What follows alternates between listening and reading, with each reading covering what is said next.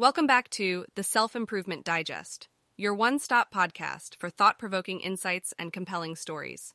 Each episode, we sift through the web's richest content, carefully curated for those with an insatiable thirst for knowledge in the realm of self-improvement.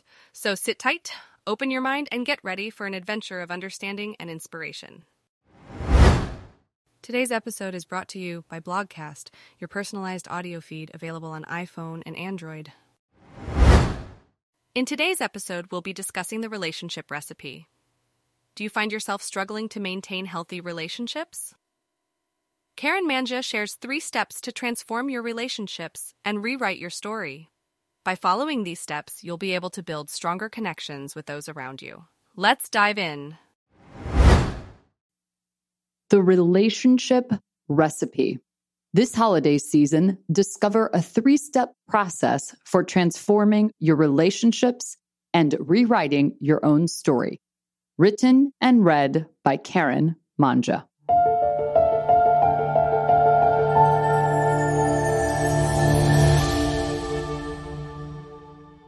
Tammy described the Norman Rockwell holiday scene she had been envisioning for months as we strolled the downtown streets.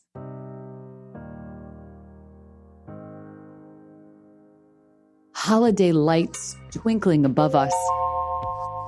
A brisk chill in the air as our conversation crystallized into visible puffs of icy fog. The kind of night that makes you long for miniature marshmallows floating in a warm mug of hot cocoa by the fire. Strangers passing by on the street might observe that all looked merry and bright, until one single question radically transformed that picturesque scene. "How was your Thanksgiving?" I inquired innocently. Suddenly, the explosive flames of Tammy's rage threatened to consume every ounce of holiday cheer in the entire city. "Awful! It's my mother!" she ranted. "She is so selfish. She insists on ruining all of my holidays. I'm so sick of it." Tammy then raced through the laundry list of her mother's transgressions faster than a Black Friday shopper in pursuit of a hot deal. All I wanted was to host a nice Thanksgiving meal in my own home. I washed the sheets in the guest bedroom so she could spend the night. I set the table with my grandmother's china, and I got all the food prepped the night before, she detailed. "That doesn't sound so bad," I replied. Tammy's eyes rolled with the intensity of a rebellious teenager. Her tightly pursed lips wrapped around her teeth like a pair of skin-tight leggings. "After doing all that work, she called the night before to say she wasn't going to spend the night and that she was only going to stay for a few hours." What? Doesn't she know how much hosting means to me? What if Mom really didn't know how much hosting Thanksgiving meant to Tammy? What if your family and your friends can't read your mind either? Holidays and family gatherings often prompt you and I to read the same dramatic lines from our age-old scripts, holiday by holiday, year by year, until you and I believe the stories we are telling ourselves are absolutely true. Nobody cares about me. Nobody pays attention to my needs. Why am I the one who has to do everything? I know my family and friends never liked me, my partner, my choices. How do you escape your Best Dramatic Performance Award nomination this holiday season and discover joy instead? By implementing a new formula to help you release the stories and labels that no longer serve you to make room for the ones that do. Pause plus ponder plus prioritize. Pause. To examine whether the story you are telling yourself is still true.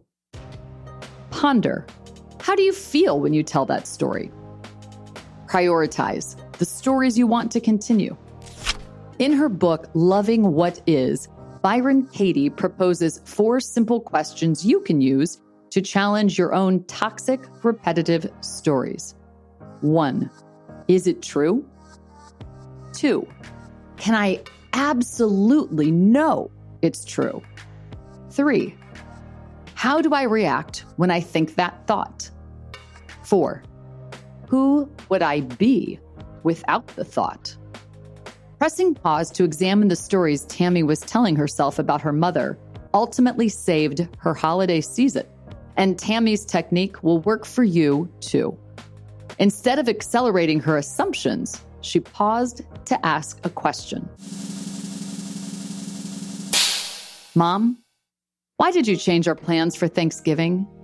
Didn't you know how much it meant to me to host at my house instead of coming to your house? Her mom stared, mouth agape. No, I didn't know it was that important to you. And now that you've asked, I never stopped to consider how inconvenient it would be for you to bring the food here. The difference between a holiday of despair and delight was pressing pause.